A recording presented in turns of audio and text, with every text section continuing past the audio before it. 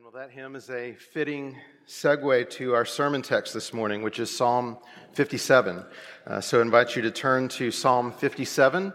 This is on page 477 if you're using one of the black Bibles in the seat in front of you. Again, my name is Stephen Story. I serve as the executive pastor here. Last Sunday, Bert concluded our sermon series on the Incarnation, and Lord willing, he'll be back in the pulpit next week. And it's my joy to lead us today in considering this text here, Psalm 57. So if you would, follow along as I read, and then we'll pray and look at what the Lord has to say to us this morning. Psalm 57. To the choir master, according to Do Not Destroy, a miktam of David when he fled from Saul in the cave. Be merciful to me, O God, be merciful to me, for in you my soul takes refuge. In the shadow of your wings I will take refuge, till the storms of destruction pass by. I cry out to God Most High, to God who fulfills his purpose for me. He will send from heaven and save me. He will put to shame him who tramples on me. God will send out his steadfast love and his faithfulness. My soul is in the midst of lions. I lie down amid fiery beasts. The children of man, whose teeth are spears and arrows, whose tongues are sharp swords. Be exalted, O God, above the heavens. Let your glory be over all the earth. They set a net for my steps. My soul was bowed down. They dug a pit in my way, but they have fallen into it themselves.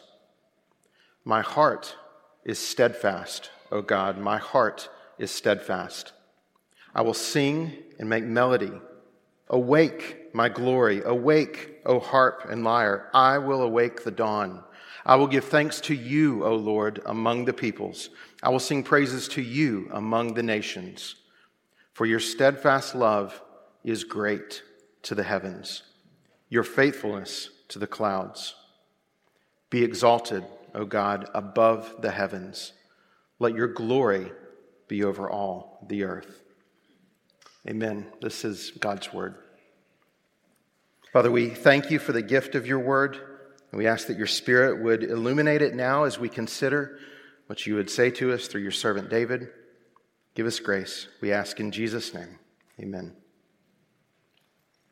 Well, one of the great longings that we all have is to make sense out of our lives. We want to understand the plan. We want a purpose. We want to understand how it all fits together. We ask our kids, what do you want to be when you grow up? We're in high school. We may sense the pressure to figure out what kind of job we'll get after we graduate or where we want to go to college. What major will we choose? We might sketch out our plans for building a career. We'll take these classes. We'll get this internship. Then we'll pursue this ideal job. Maybe we envision our plans to get married and start a family. Of course, life rarely works out the way we envision, and there are moments when we wonder, what is going on in my life? This seems like such a random collection of events and experiences and setbacks. How can I make sense out of all this? Maybe you feel some of that today, the start of a new year, a subtle pressure that you need to put together a plan so that the next 12 months make some sort of sense. In 2005, Steve Jobs of Apple gave the commencement address at Stanford University, and he spoke about this experience of trying to make sense out of all the ups and downs in life. He said, you can't connect the dots looking forward. You can only connect them looking backward. So you have to trust that the dots will somehow connect in your future.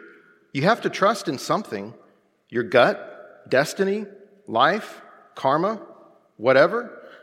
You have to trust in something. Of course, in one sense, Jobs was right. The things that we go through in life often make a lot more sense looking back on them than they do in the moment or than when we try to think about the future. Jobs was also right in his instinct to want to trust in something. Sadly, however, he was not a Christian, and the best he could offer was to trust in your gut or destiny or karma or whatever. Well, how wonderful is it that we, as Christians, don't have to wonder what that something is that we ought to trust in. On one level, we sometimes struggle to make sense out of what's happening and how it all fits together. But on another level, God has revealed to us what is happening and how it all fits together.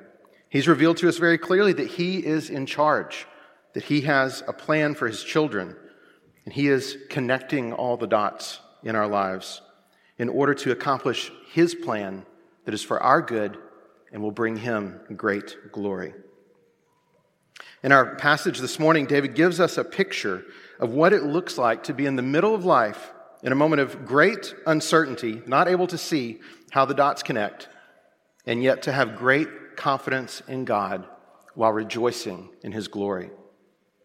So if you've trusted in Christ, this psalm will teach you this morning that God will fulfill His good purposes for you because He is committed to His own glory. You can hope, you can rejoice in His steadfastness even when life seems uncertain.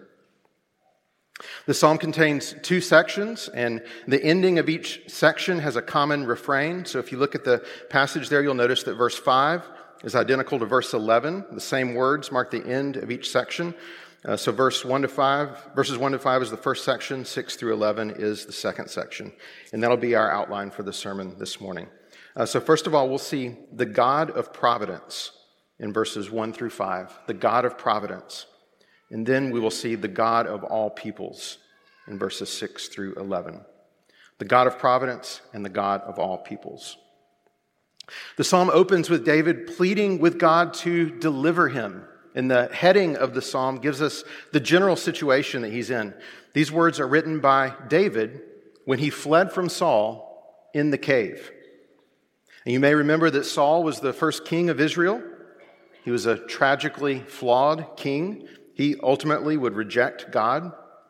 Young David, the shepherd, was anointed as the future king who would one day succeed him. Saul did not like this. He did not like that God had rejected him. He did not like that David was to be the next king. So there are any number of accounts in the Bible telling us about Saul's attempts to kill David. Over in 1 Samuel 22, we read about David on the run from Saul. It says he fled to the city of Gath and hid there for a while. And then he left Gath and escaped to the cave of Adullam. And the story tells us how while he was there in the cave, others came down to his aid. And that story there seems to be the background for this psalm. So in verse 4, David poetically describes what this time was like for him. He says, "My soul is in the midst of lions. I lie down amid fiery beasts, the children of man, whose teeth are spears and arrows, whose tongues are sharp swords." David's not just trying to avoid an awkward encounter with a guy who doesn't like him. No, he's fleeing from Saul, who wants to kill him. This is like lying down on the ground with lions and fiery beasts circling around. His pursuers are not just trying to give him a hard time, they're out for blood. David feels vulnerable, he feels exposed, he feels in imminent danger. And with the enemy in hot pursuit, David runs deep into a cave, trying to find a place of safety. And there he calls out to Yahweh, his God, "Be merciful to me, O God, be merciful to me, for in you my soul takes refuge." David is hiding in the cave, looking for safety, but he knows that his real source of refuge is God. Notice how David describes the protection that's afforded to him by God. In verse 1, he says, "In the shadow of your wings, I will take refuge." Contrast this with the cave. The cave is a cold, dead rock. It offers no compassion for David, no interest in David, no concern for his well-being. But God's protection, by contrast, is a living protection. It's pictured as wings over him to shelter him. David uses a phrase here that's also used to describe the way God protected his great-grandmother. Over in Ruth chapter 2, Boaz, who is David's great-grandfather, he is speaking to his future wife Ruth, and he says to her, "The Lord repay you for what you have done, and a full reward be given to you by the Lord, the God of Israel, under whose wings you have come to take refuge." David's finding the same refuge that his great-grandmother had known. We also think of Matthew chapter 23, where Jesus speaks of his divine longing to see the people of Jerusalem trust in him and look to him, and he laments their unbelief. He says, "How often would I have gathered your children together as a hen gathers her brood under her wings, and you were not willing."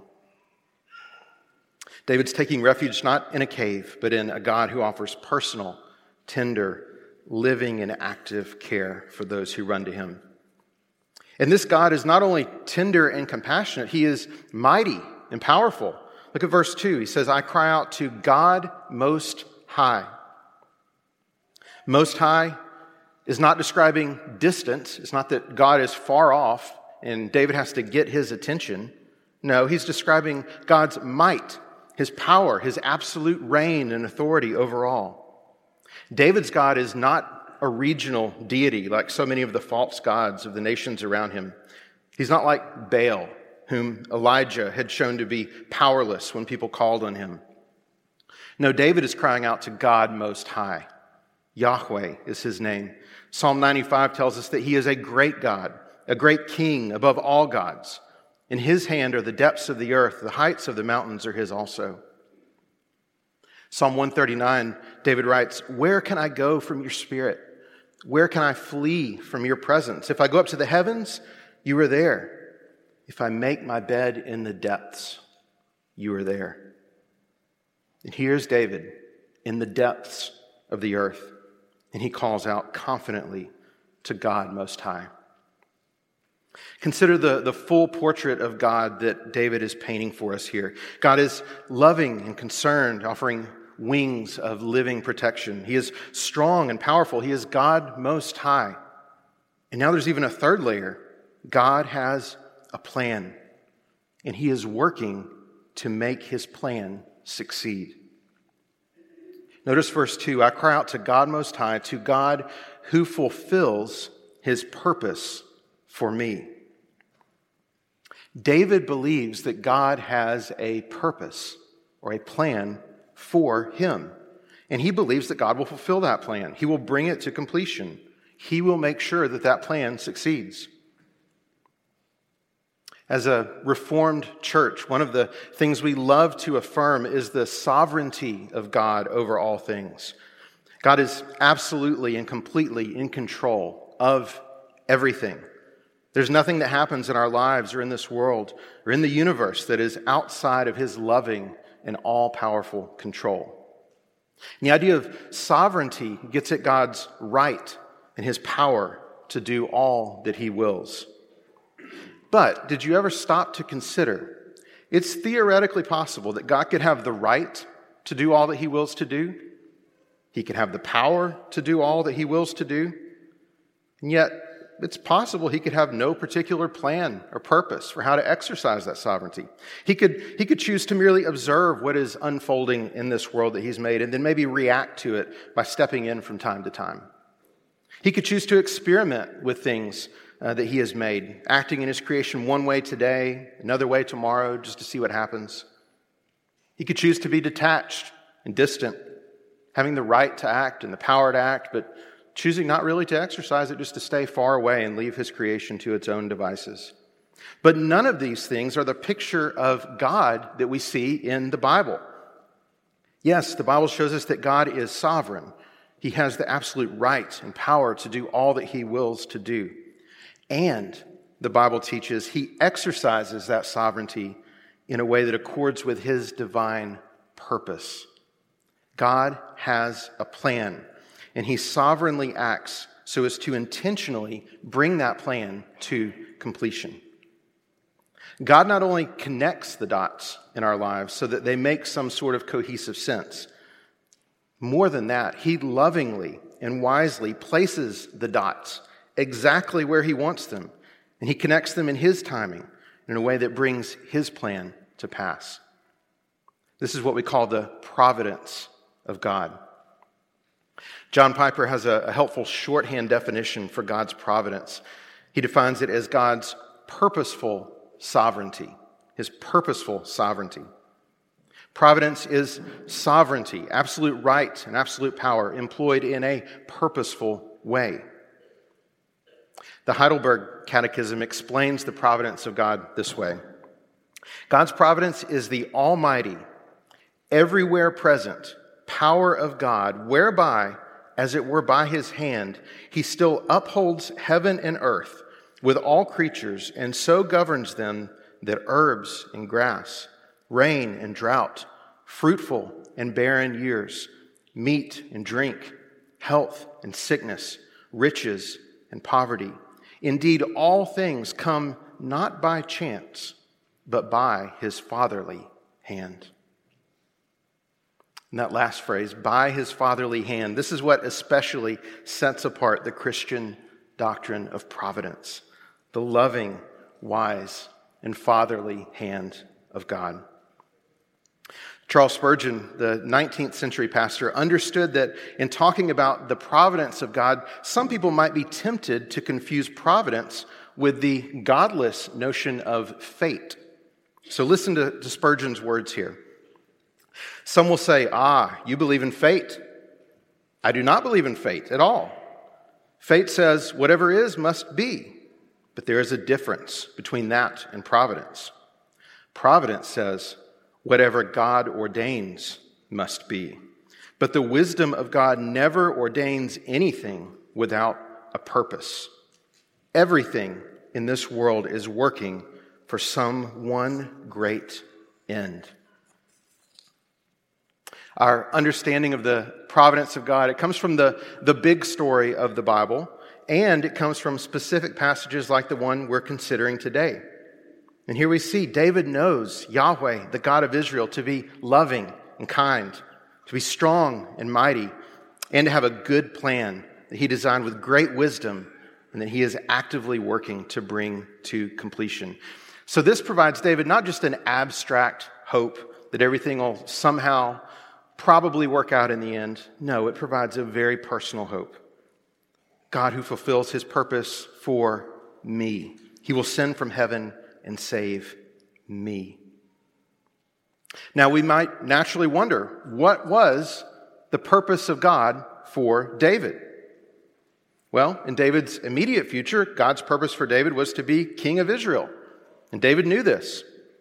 Earlier in his life, God had revealed to the prophet Samuel that he had rejected Saul as king of Israel. And God told Samuel to go to Bethlehem to seek out a man named Jesse, because God said, I have provided for myself a king among his sons. And so Samuel went to Bethlehem, and he was led to young David. 1 Samuel 16:12, and the Lord said, Arise, anoint him, for this is he.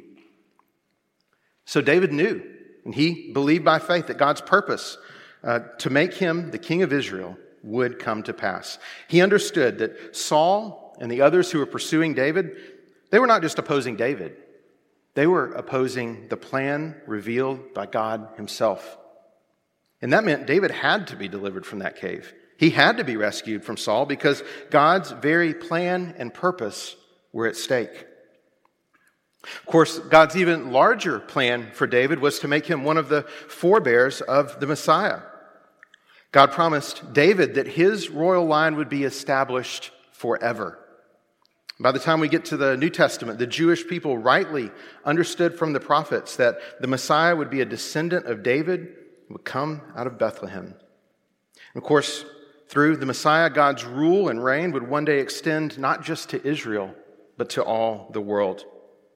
And David, as he's writing this psalm, under the inspiration of the Holy Spirit, he understands that he is living in the midst of God's providential unfolding of this plan.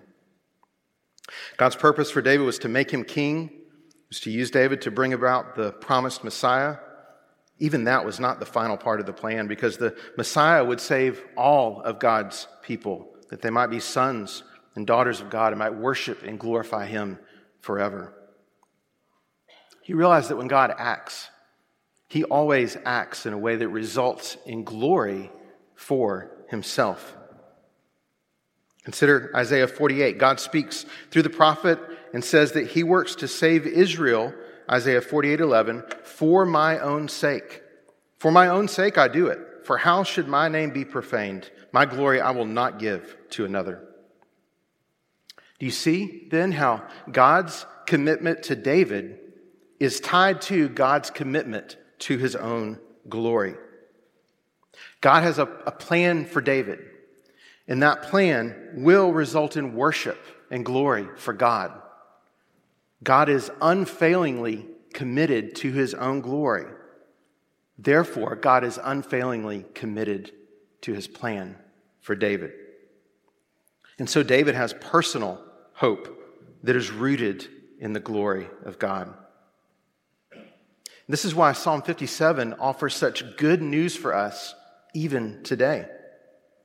You, Christian, you who have trusted in Christ, you can rightly and confidently and very personally say, I cry out to God Most High, to God who fulfills his purpose for me.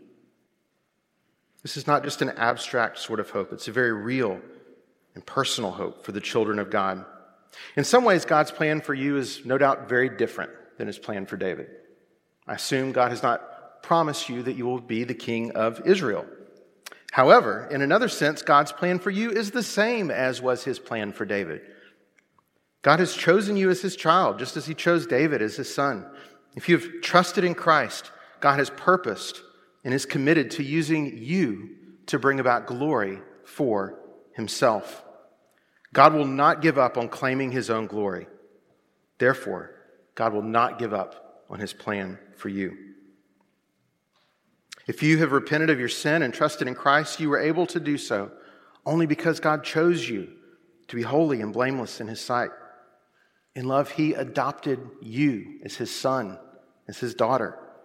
He placed his Spirit in you as a down payment of the ultimate work he intends to do in you. And so Paul can write to the church in Philippi and say, I am sure of this, that he who began a good work in you will bring it to completion at the day of Jesus Christ.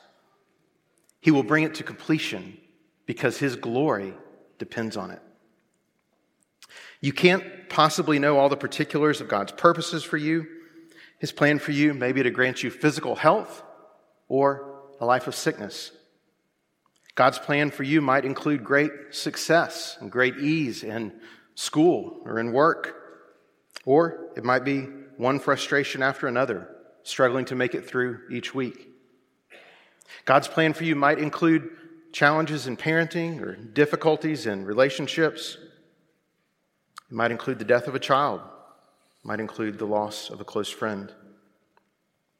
But the bottom line is that if you are in Christ, God's plan for you absolutely and certainly does include your sanctification now and your glorification in the life to come so that he might receive full and complete glory for himself in and through you. God is unfailingly committed to his own glory. So you can say with confidence, just as David did, he will send from heaven and save me. He will put to shame him who tramples on me. God will send out his steadfast love and his faithfulness. We should take note that David's confidence does not make him cocky, doesn't make him arrogant. It leads him to worship. So in verse 5, we come to the words that at first glance seem totally out of place in this psalm. David is fleeing from real killers who want to physically put him to death. He hides in a cave and calls out to God for help.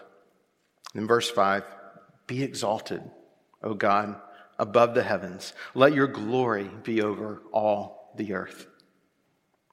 From the depths of the cave, David introduces this idea of the global exaltation and glory of God. We mentioned that verse 5 here is identical to verse 11. So we're going to consider this refrain in more detail as we look at the second part of the psalm. So we've seen here the God of providence. David is in danger. He hides in a cave.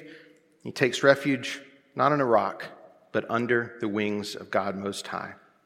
God's revealed that he has good plans for David. God's plans for David are intertwined with plans for his own glory. So David is confident that God's plan will come to pass. So we mentioned that David's confidence in God led him to praise God, and this is expressed more fully in our second point, the God of all peoples, in verses 6 through 11, the God of all peoples. Verse 6 gives us another glimpse of the situation David is in, but this time with a bit of a twist. Look there, he says, they set a net for my steps. My soul was bowed down. They dug a pit in my way, but they have fallen into it themselves. David's enemies have plotted against him, and in doing so, they're not just plotting against him, they're plotting against God. And now the tables have been turned. Either something has happened and David has been physically delivered in actuality, or else David is so confident that God will deliver him that he can speak of the downfall of his enemies as having already been accomplished. Either way, the situation is good for David. Verse 7, my heart is steadfast. O God, my heart is steadfast.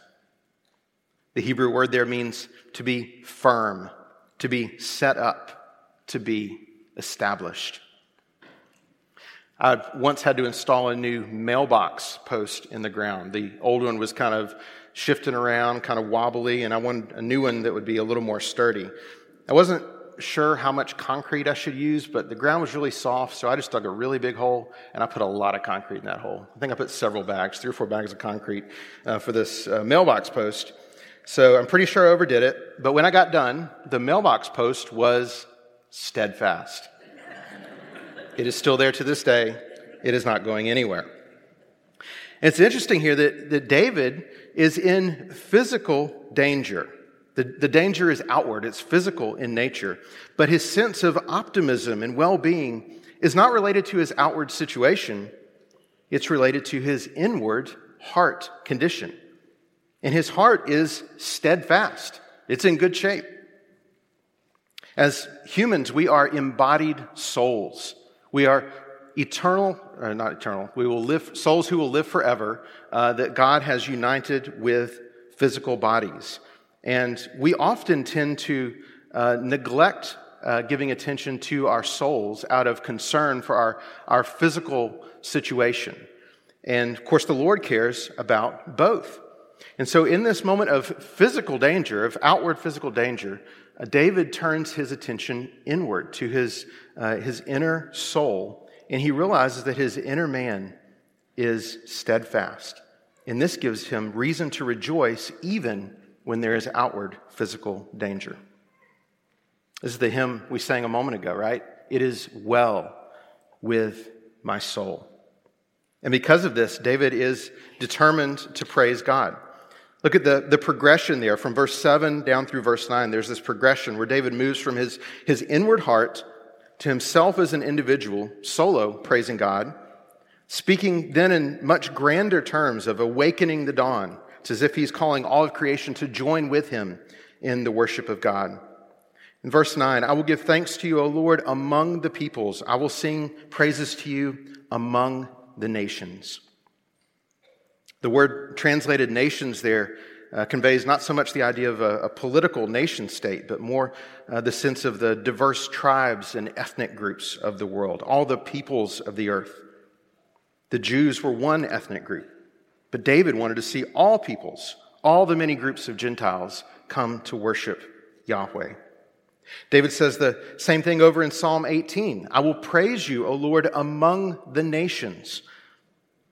That verse is later quoted by the Apostle Paul in Romans as a prophecy that had to be fulfilled, and then in fact is fulfilled as Christ is proclaimed to the Gentiles.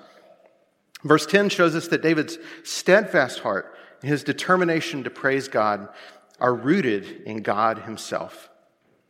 He says, because your steadfast love is great to the heavens and your faithfulness to the clouds. That phrase, steadfast love, is also used up in verse 3. It's from a Hebrew word that occurs almost 250 times in the Old Testament, translated throughout the Old Testament as mercy, kindness, loving kindness, or goodness. It's describing the nature, character of God himself. And this is the foundation upon which David longs to sing God's praise among the nations. And if it feels like this psalm has kind of a surprise missions twist that you wouldn't expect, it kind of does, and it kind of doesn't. So we read things like all the peoples or among the nations, and our minds may go to missionaries and airplanes and fundraising and Christmas offerings, all the things we associate with missions. And we may wonder, how do those things fit with David hiding in a cave? David's thoughts here are not so much about missions per se. His thoughts are about maximum worship and glory for God. I will give thanks to you, O Lord, among the peoples. I will sing praises to you among the nations. Let your glory, O God, be over all the earth. David is thinking about God and the worship of God and the glory of God increasing as the good news of his salvation ripples through the world. The nations are not the point. The worship of God is the point. And the way to maximize the worship of God is to call all the nations to join in his praise. Friends, we must never separate all of the missionary stuff from the worship of God. We don't start with the nations and the idea of doing missions because it's a noble or exciting or humanitarian type of thing to do. We haven't sent church members to Asia and to Africa because sending missionaries is just one of those things that churches are supposed to do. No, we've sent missionaries out because we have tasted and seen that the Lord is good. We know that we ourselves were dead in our trespasses and sins, separated from God and without hope. And we've heard the good news that God sent his Son to die and to be raised to life, to provide forgiveness, eternal life for all who trust in him. And we've heard that there are places where this message has not been proclaimed. And so we send out some of our own to go and tell them for the praise of God. We start with a right understanding of who God is, and that leads us to worship. Because we want the most worship of God possible, the most glory for God imaginable, we think about the nations.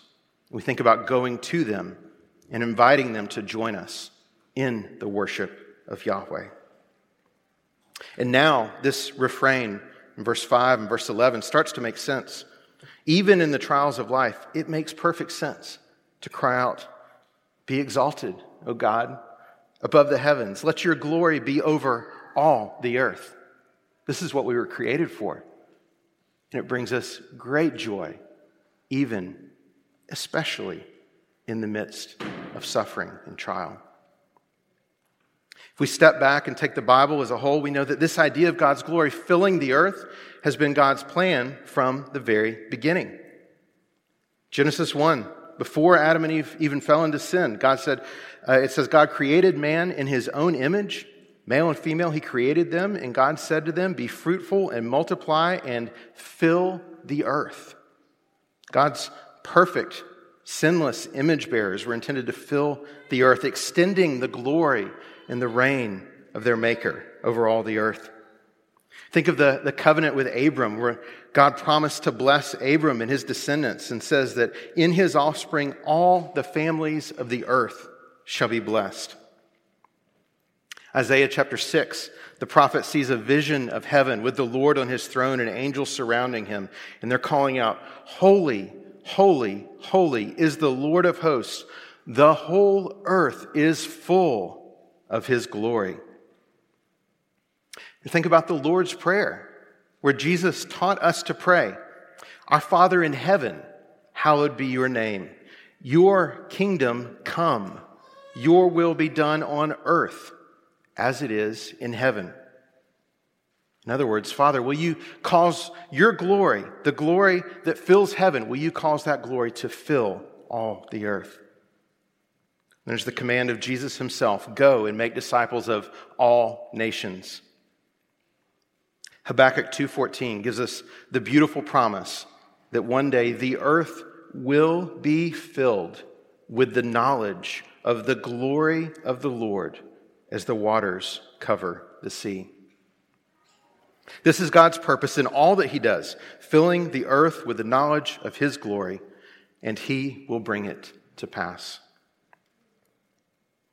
Life as we experience it often doesn't seem to make sense. But if you've trusted in Christ, you can be confident that there is a plan. It's not haphazard. God not only is connecting the dots, he's placing the dots exactly where he wants them in order to bring about the good plans he has for us.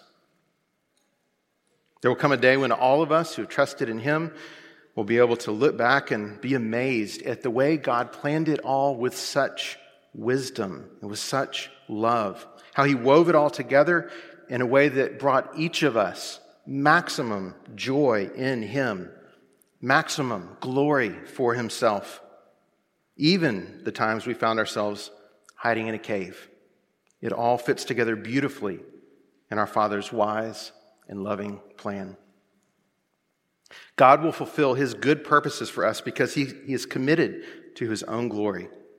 We can hope, we can rejoice in his worldwide glory, even when life doesn't make sense. There are many ways, many circumstances in which we could apply the truths of this passage, but let me suggest just three simply as we close. First of all, for everyone in the room who is a Christian, if you are a Christian, you've trusted in Christ, in the coming weeks, you will undoubtedly find yourself in a moment when something isn't going quite the way you would prefer. Hopefully, you don't find yourself hiding in a cave, fearing for your life, but we all know that difficult times will come.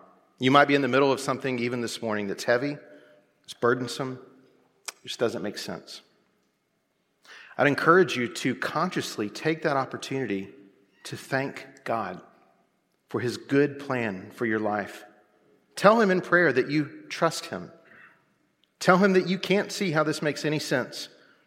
Ask for his mercy to deliver you. And then ask for the grace to do what David did, to worship God, to long for his glory, to find joy in his glory, even while you wait. Second application for you today, if you're here and you've not trusted in Christ, you're consciously not a Christian, never trusted in Jesus. Very simply, would you repent and believe even today? Place your faith in him. If you don't, then you're stuck trying to make sense out of things by trusting in destiny and karma and whatever. Don't settle for those things. Trust in God's plan of salvation in Christ. Even today, find refuge in the shadow of his wings. And then a third simple application for all of us as a church family. So for the Crawford Avenue family, let's be intentional in light of this passage. Let's be intentional that our first goal is always the spread of the glory of God. That our sending out of missionaries, any outreach we do at home, that these things would never become the goal in and of themselves. You know, we've thought a lot about missions in the last year or two, and Lord willing, we'll continue to do that. We've also been thinking and talking about our witness here in Harrisburg, across the Augusta community. In our last prayer meeting, we spent time praying for Harrisburg specifically. In these things, let's take care that we most of all are desiring that God will be worshiped and glorified. Our outreach, our sending out of missionaries, these things are just a God-ordained means to that greater end. So let's keep our focus on him and on his glory. With these things in mind, let's pray together. Father, with David, we cry out to you, God Most High. We praise you that you have sent from heaven your Son, the Lord Jesus, and he has saved us by his life, his death, his resurrection. We praise you that our hearts are steadfast because of him. Father, we long to see you exalted in our own midst, in our homes, in our neighborhoods, in our workplaces. We long to see you exalted among the nations, And so we ask that in your wisdom, you would use us towards that end, however you see fit. We thank you that you fulfill your good purposes for us. Give us grace to rest in you. We ask this in the name of your Son, the Lord Jesus.